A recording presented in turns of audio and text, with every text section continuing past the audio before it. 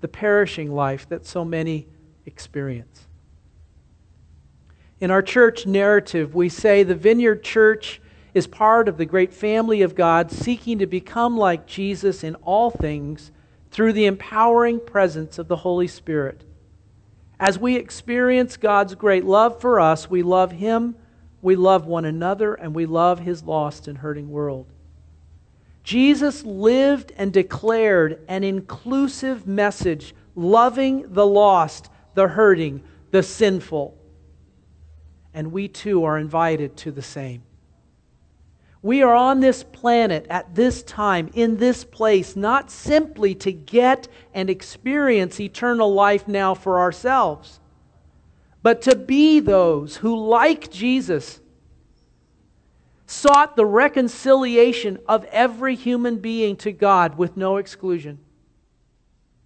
We, as His followers and as a part of His church, are called by Jesus to live as He lived, to love as He loved, to lay down our lives for others as He laid down His life for all people, and to welcome and embrace as He welcomed and embraced the marginalized and the popular, the poor and the rich, those who are similar and those who are different. But never, ever, ever forget, we are not being asked to do this on our own, in our own strength or in our own insight. We are in Christ, and Christ is in us. We have the empowering presence of the Holy Spirit available to us as He was available to Jesus, to be more than we can be on our own and to do more than we can do on our own. It is Jesus' mission and work that we are invited to join Him in. I have been stirred by the reminder of this in a book that has been very, very transforming for me this past year. It's called The Flame of Love by Clark Pinnock. And it's about a theology of the Holy Spirit and the theology's involvement in creation, in the Trinity, in the life of Jesus, in the church, in the life of the believer. And I want to end with this statement by Dr. Pinnock. We are called to holistic mission in the power of God. Because mission is holistic, it must be empowered. It simply cannot be carried out by our human wisdom and strength alone. Actions have to be initiated and empowered by the Spirit. The shepherd has to go on ahead of us. There is a partnership in which the Spirit is the leading player and we are junior partners and instruments. It is God's mission, and we are being caught up in it. The Spirit bears witness, and you also. When the New Testament describes the disciples as ordinary, uneducated people, afraid, and often lacking understanding, is it not telling us that participation in mission does not depend on being talented and well-educated?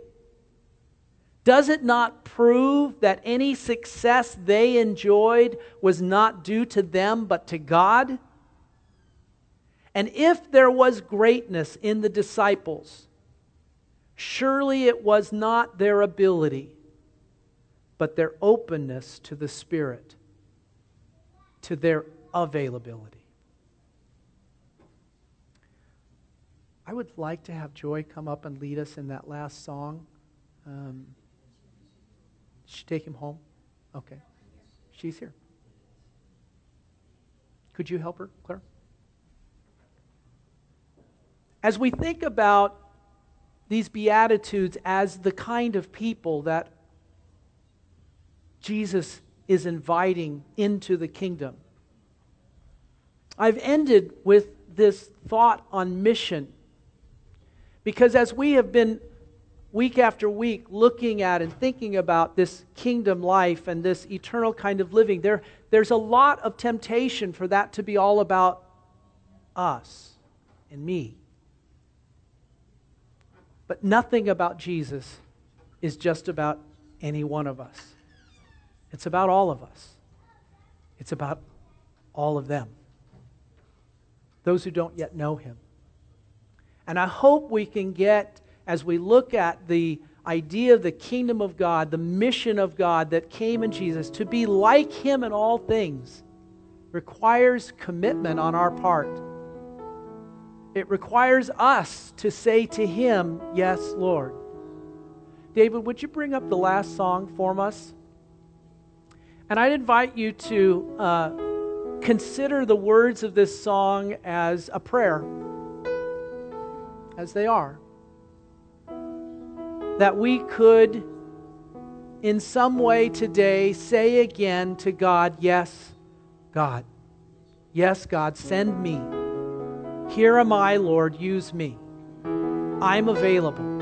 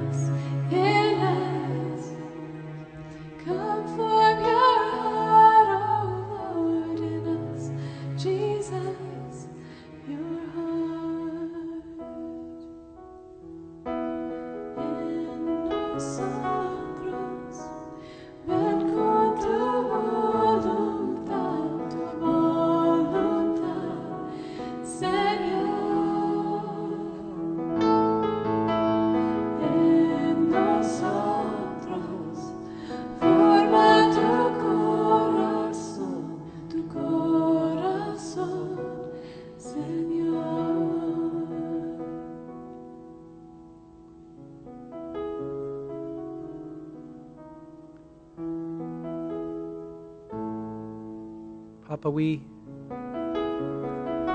can't even say yes, but that you assist us. And so just as you help us to say yes, so you will help us to speak of your good news. Would you lead us into the world, that we would be the very change agents that bring life, your life, to those who are perishing.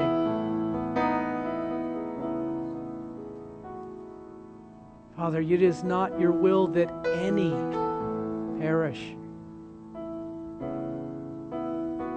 Would you give us your heart? Would you break our heart for the things that break yours? We are yours. You are ours. We are one.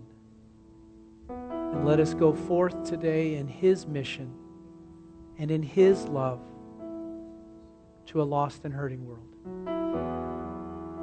In Jesus' name, let it be so. As Kevin mentioned, we'll have folks up here that would love an opportunity to pray with you. Perhaps something stirring in your heart. Maybe you came this morning with a condition, an illness, a burden, a struggle. We have folks that would love to pray with you, even as Jesus prayed with the multitudes and participated in seeing them healed. So we're here and welcome for you. The rest, you're dismissed. Grab your kiddos. Have a great week, and we'll look forward to seeing you back next week. God bless.